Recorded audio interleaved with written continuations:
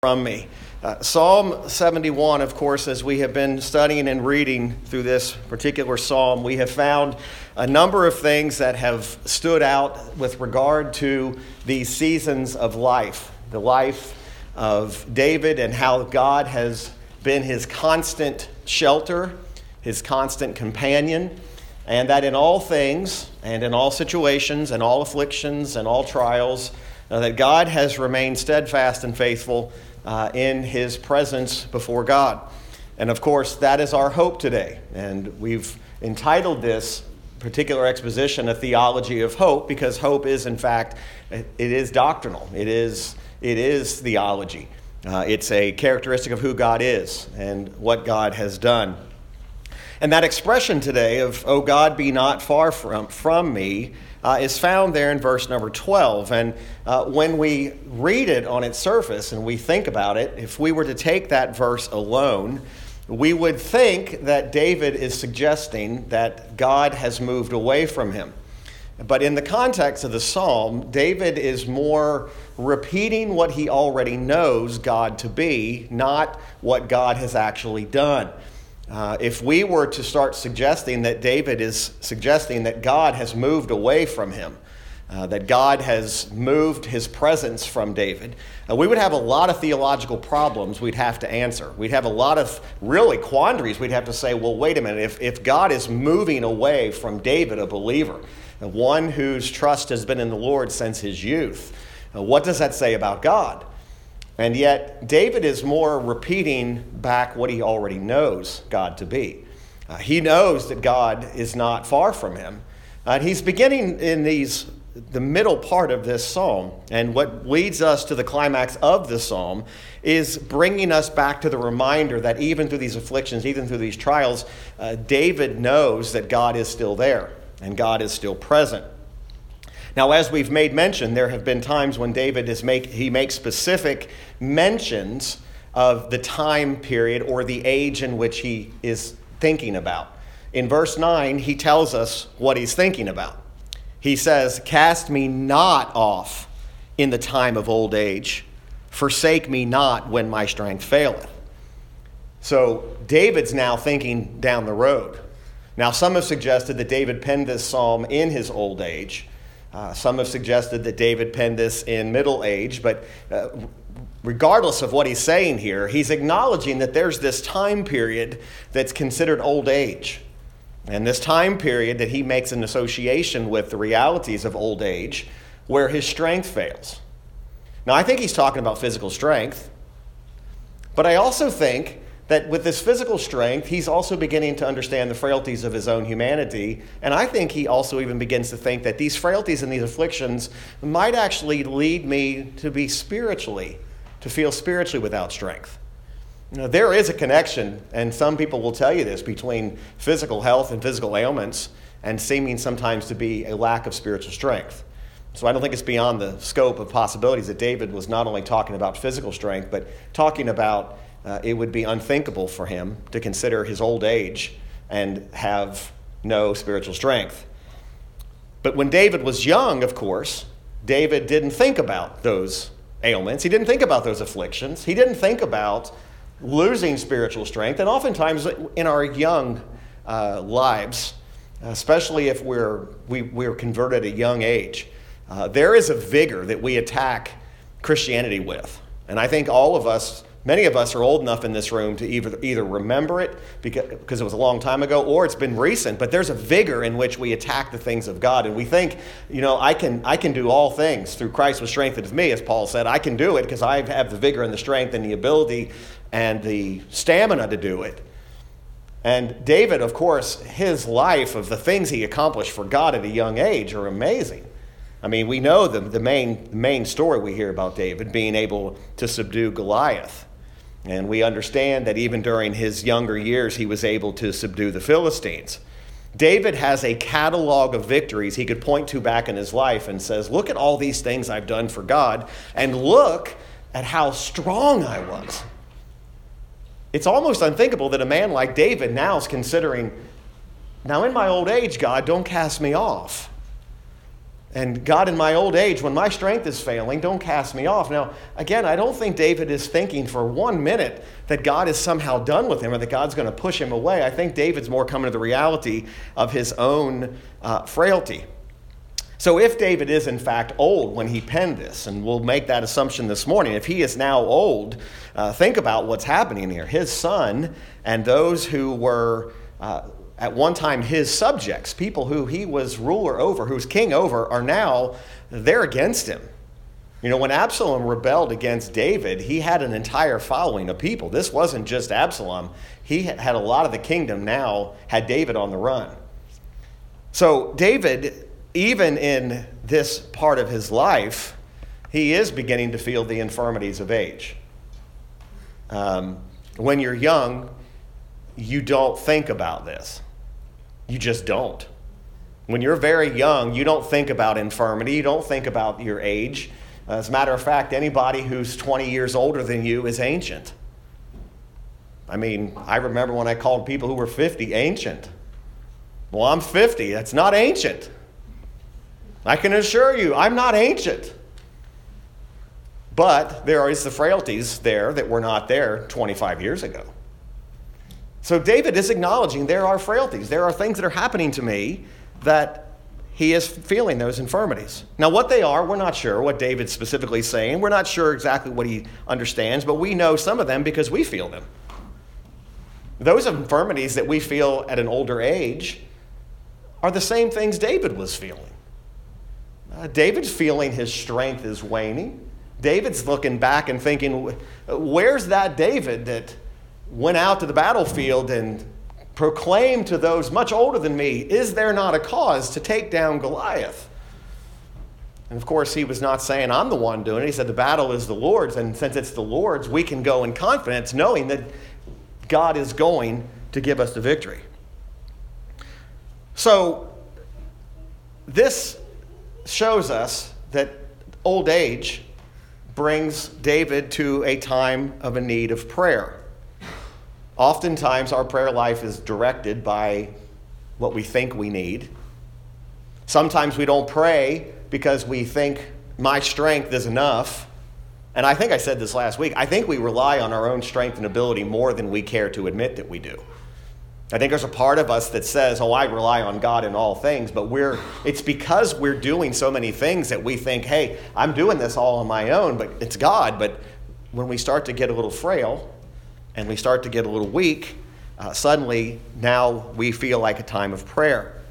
So David offers up what appears to be a prayer when he says, cast me not off in the time of old age, forsake me not when my strength faileth. Now, as much as this seems like a prayer, many of the commentators suggested that this is actually an expression of faith. That David is assured that you will not cast me off in my old age, and that you will not forsake me when my strength fails. Now, why would he say that? Because his enemies, much like the Lord Jesus Christ, when David was ejected from that kingdom and ejected from that throne, do you know that the accusations towards David was, your God has forsaken you? When Jesus Christ was allowed himself to be taken in the garden and was marched through the town and marched through the city and then scourged and then taken up to Calvary's Hill, there were those that were saying if this was the Messiah, his father just forsook him. So that's what the enemy was saying. The enemy was saying, you've been forsaken by God. Now, there are times in history where I think well-intentioned Christians have made the mistake of telling somebody else, well, you know what's going on in your life. God's forsaken you. You must have something in your life that's made God turn his face against you. And most cases, that's not what's happening at all.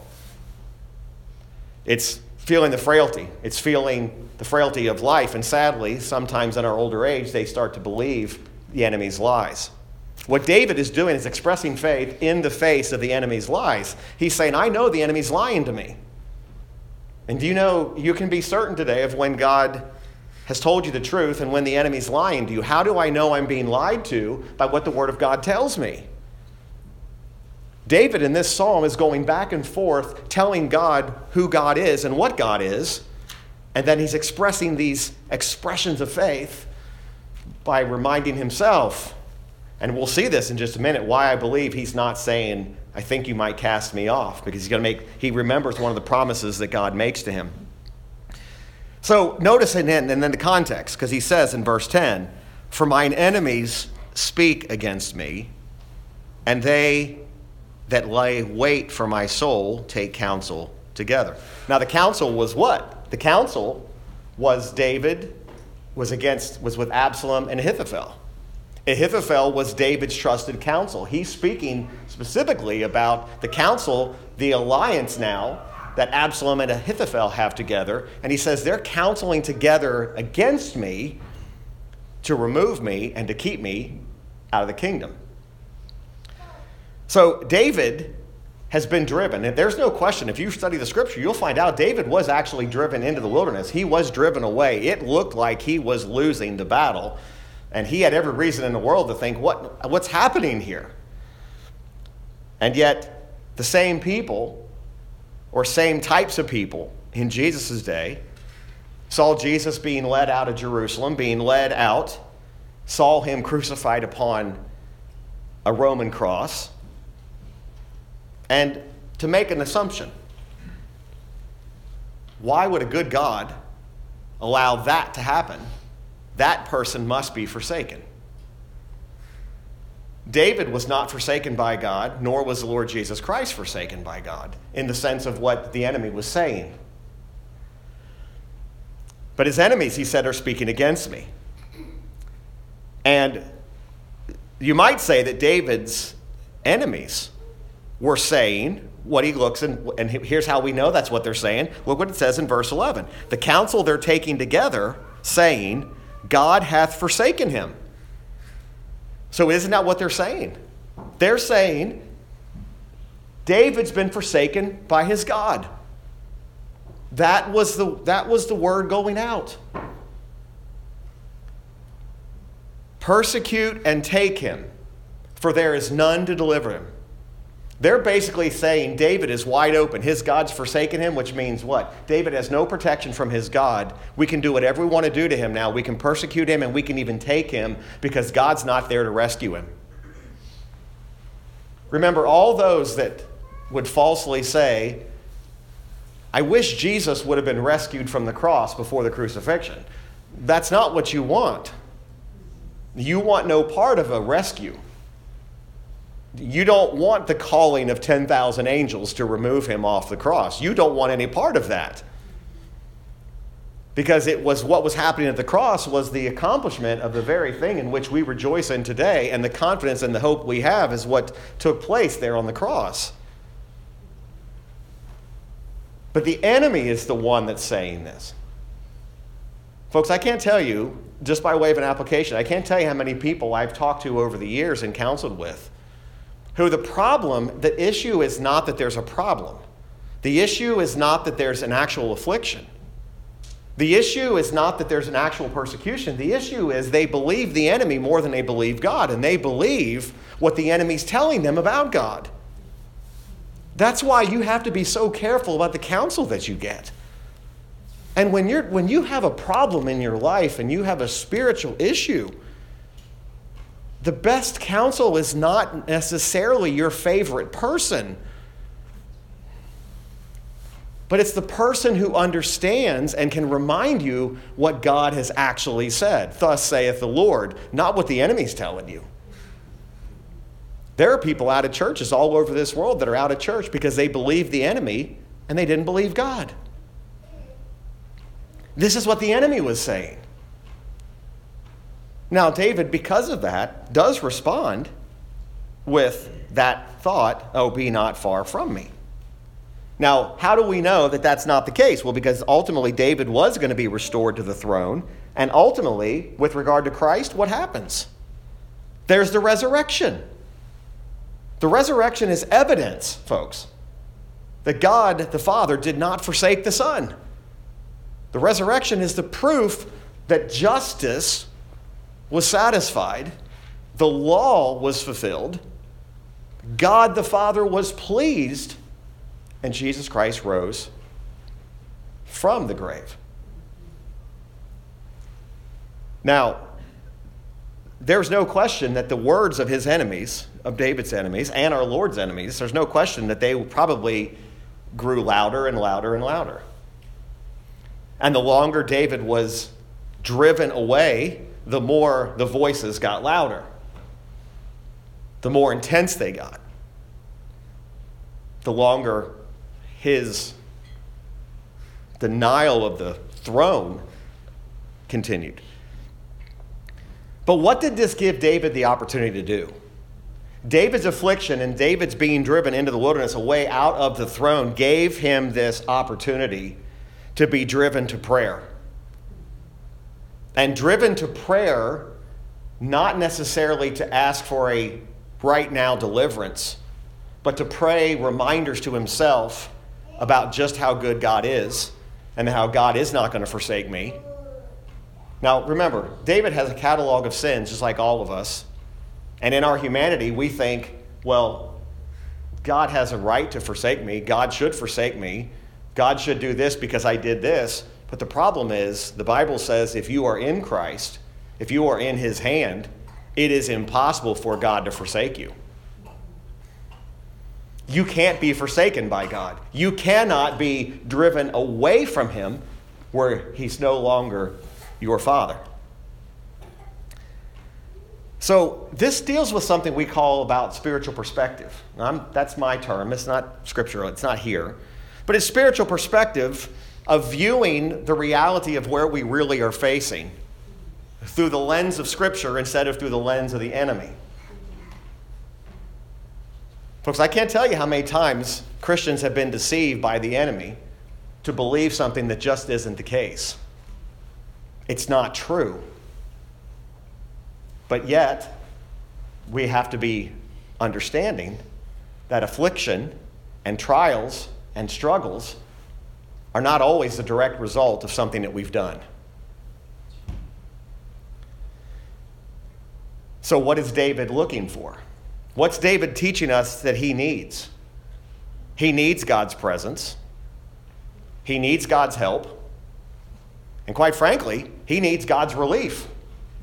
This man's been driven to the place where he has no other source of comfort. So David then speaks back again to the Lord about not being far from him, and he speaks back a promise. Let them be confounded and consumed that are adversaries to my soul. Let them be covered with reproach and dishonor that seek my hurt. Now, some of this I've outlined already, but you'll notice that David's prayer was that his mouth would be filled with the Lord's praise. He desired that in every act, in every part of his life and walk, in his family, in the church, in his kingdom, in his present afflicted state, that all of his thoughts would honor God. And really what these first verses, verse 9, 10, 11, and 12, David had composed and had written many of these psalms when he was young. So in David's old age, when he's looking back, he's remembering what he wrote. He's remembering what the Spirit led him to write. But verse 13 is really the key because David knew, I got the numbering wrong there obviously, David knew his adversaries would be confounded and consumed. David says there in verse 13, let them be confounded and consumed that are adversaries to my soul.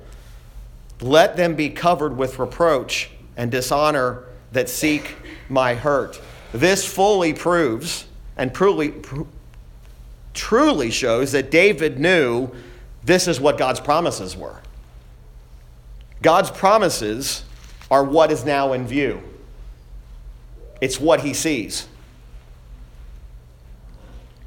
There can be a wrong view of what we see. Now, I'm not intentionally tying this in, but when I told you not being able to see like I should be able to see has led to me misreading from time to time because I'm not looking through the right lens. I'm not looking through the lens of God's word. And David his view is, I have God in my view. I'm not listening to what the enemy's saying. I'm listening to what God is saying. I'm listening to the things that I composed. That's the God that I'm dependent upon. David's past faith is now being exercised in the present, and it leads him to come to the conclusion that there's a certainty in what God is going to accomplish. Even in the worst of times, even in the worst of circumstances, in the worst of afflictions, folks, that should not alter your faith and expectation in what God has declared will be so.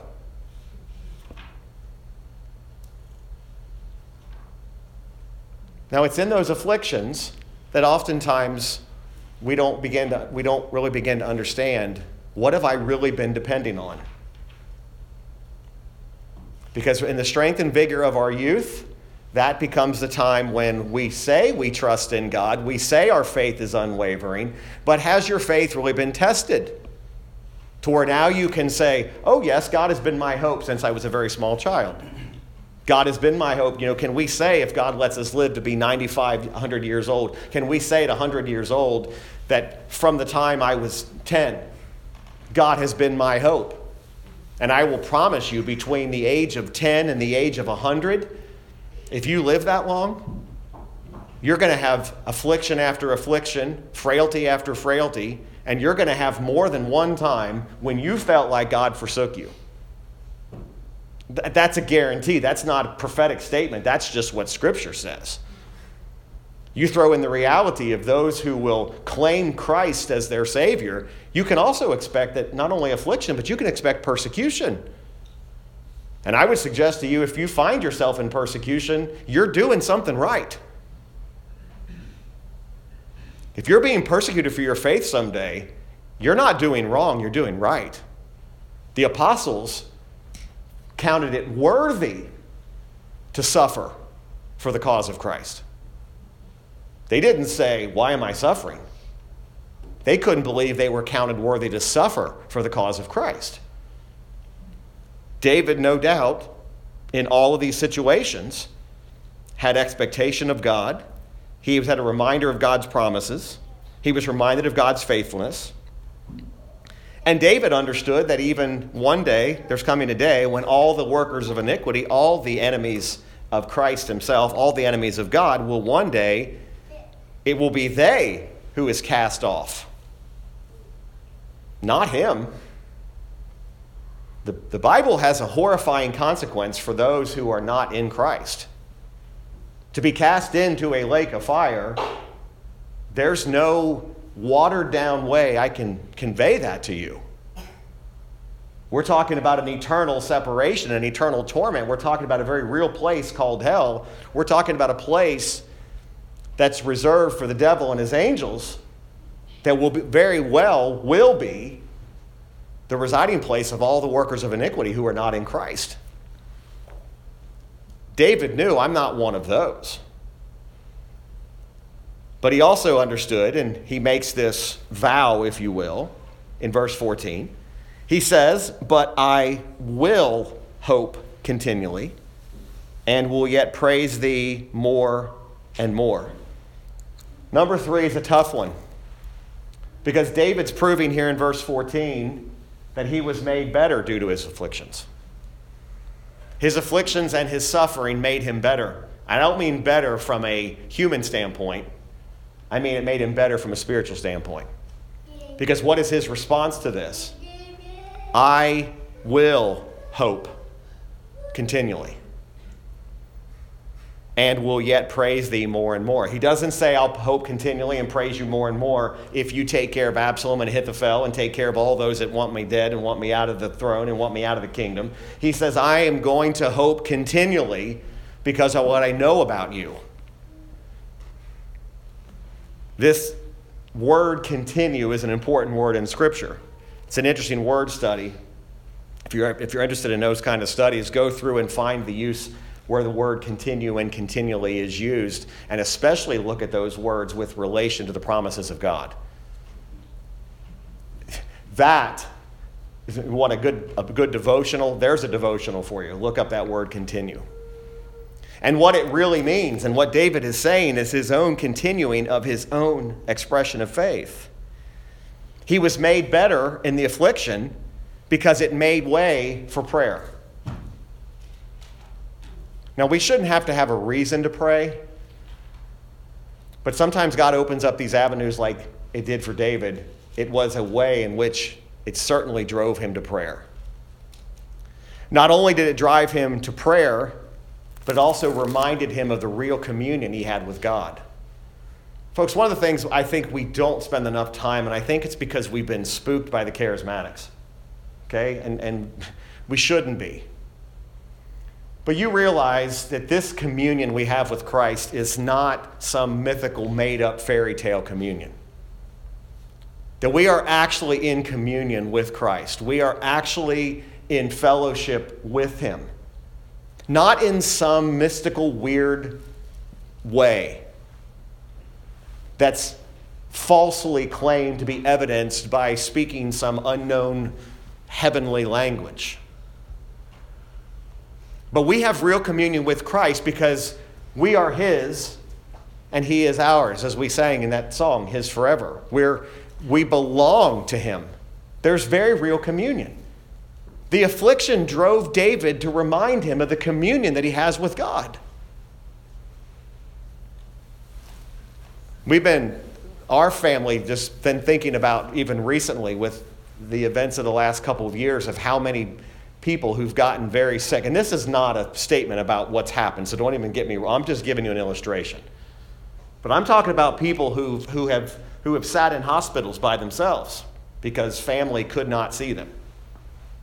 And I want to ask you the question, who are they communing with? If they don't have God, they're communing with no one. But if they're in Christ, they're in constant communion with their Lord who saved them. That's very real communion. That's a communion that is not something that's even can be compared to human relationships. As much as I love my family, as much as you love your family, the communion you have with Christ, it's beyond compare. David's affliction, this rebellion against him, drove him to prayer, reminded him of his communion. What happens when we're driven to prayer and we're reminded of our communion? It enlarges our mind spiritually, and our faith and something else increases. Our hope increases. We actually can be hopeful when everybody else is hopeless. And you and I have witnessed a version of hopelessness for the last couple of years that's been unmatched for a number of years. What you see in the world that pops up is anger and rage, and some of it is. But it's also people that are in a state of hopelessness that don't know, what do I put my hope and faith and trust in? Because they have nothing. They have no place to say, I have an actual steadfast certainty that my God or my source of hope is going to be exactly where it's always been. God didn't move away from David. But David is saying, this is unthinkable to think, what would I do if God moved far away from me?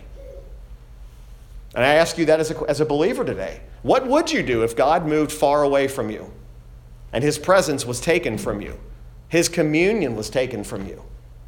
What would be the end result? You'd be hopeless. You'd be absolutely hopeless. David had not a wishful thinking to draw his hope from, but he had a full confidence that he could hope continually. Again, continually implies even in affliction. At all times. David actually had ground to say, I know this to be so. I know this to be true. I know that what I'm saying and what I'm writing is true. What always amazes me, one of the many things that amazes me about Scripture, is that all these years later, David is not writing about a God who used to be. He's writing about the same God that you and I now worship. So I can have the same hope that David had because I have the exact same God. God didn't change. And yet, he had ground for saying and doing what he was doing. The Lord had appeared before him. The Lord had spoken to him. The Lord had kept all of his promises towards him. So David says, because of what you've already shown me, God, here's what I'm going to do. I'm going to praise you the same as I always have. That's not what it says. Look, he says, but I will hope continually and will yet praise thee more and more. He doesn't say, I'm going to stay in the same level of praise I've been in. I'm going to praise you even more now because of what's happening. Because now I've been brought to a place where the certainty of your faithfulness is exactly where I expected to find it. Now, we'll deal more with verse 15 next week, but let's just introduce this. He said, my mouth shall speak forth thy righteousness and thy salvation all the day. I know not the numbers thereof. It is only a believer, it is only a true believer in Jesus Christ that would wish and pray with their own mouth to be engaged in speaking of Christ and his righteousness and salvation.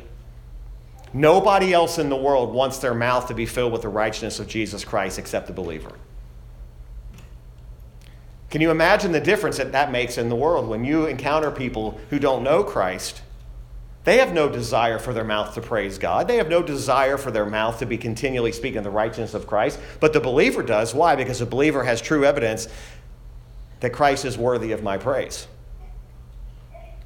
If you're saved, you've been converted, I don't have to answer the question, is God worthy of your praise? You should already know the answer to that. And shouldn't it be the desire of all of us, as David, that continually, at all seasons, at all times, in any affliction, that there's never a day when I want to be consumed with anything else but praising you?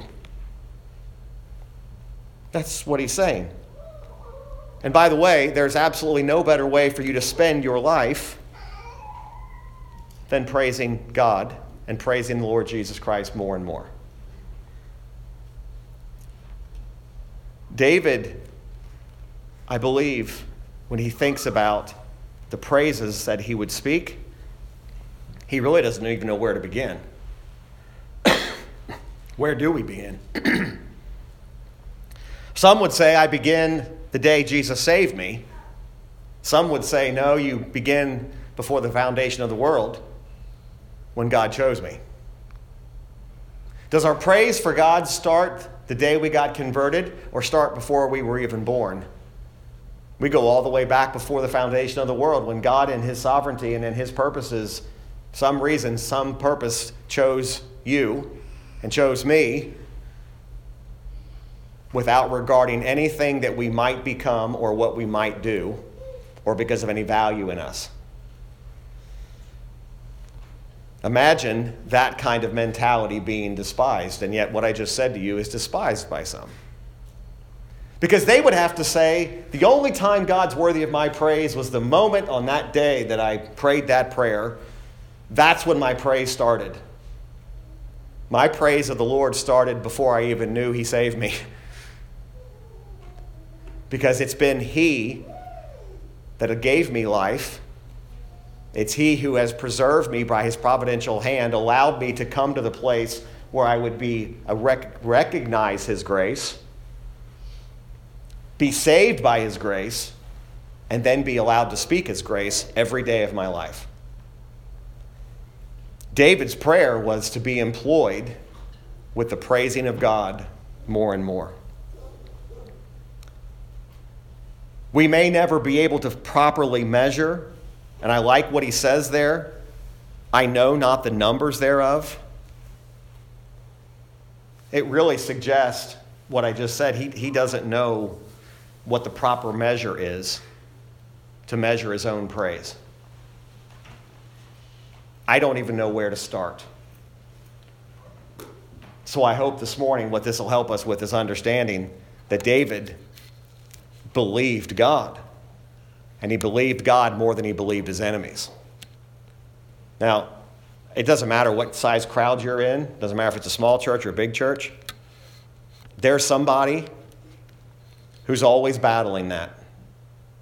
They're battling what the enemy is saying, and they're either tempted to believe it or they are believing it. And I would say one of the many lessons we're taught today is trust God. Believe God. It's amazing to me the veracity in which some people will claim to that which is clearly false. I mean, we're living in a society where you can say anything at any time and just grab it as truth. No investigation, no research. You just say so-and-so said it, so it must be so. Yet the only source of truth, the only place to find truth, is in God's Word. So I hope that'll be a help to us this morning as we think about David's thoughts here. So next week, we'll kind of review verse 15 and pick up from there, and we'll move on, and we'll see how far we go next week. All right?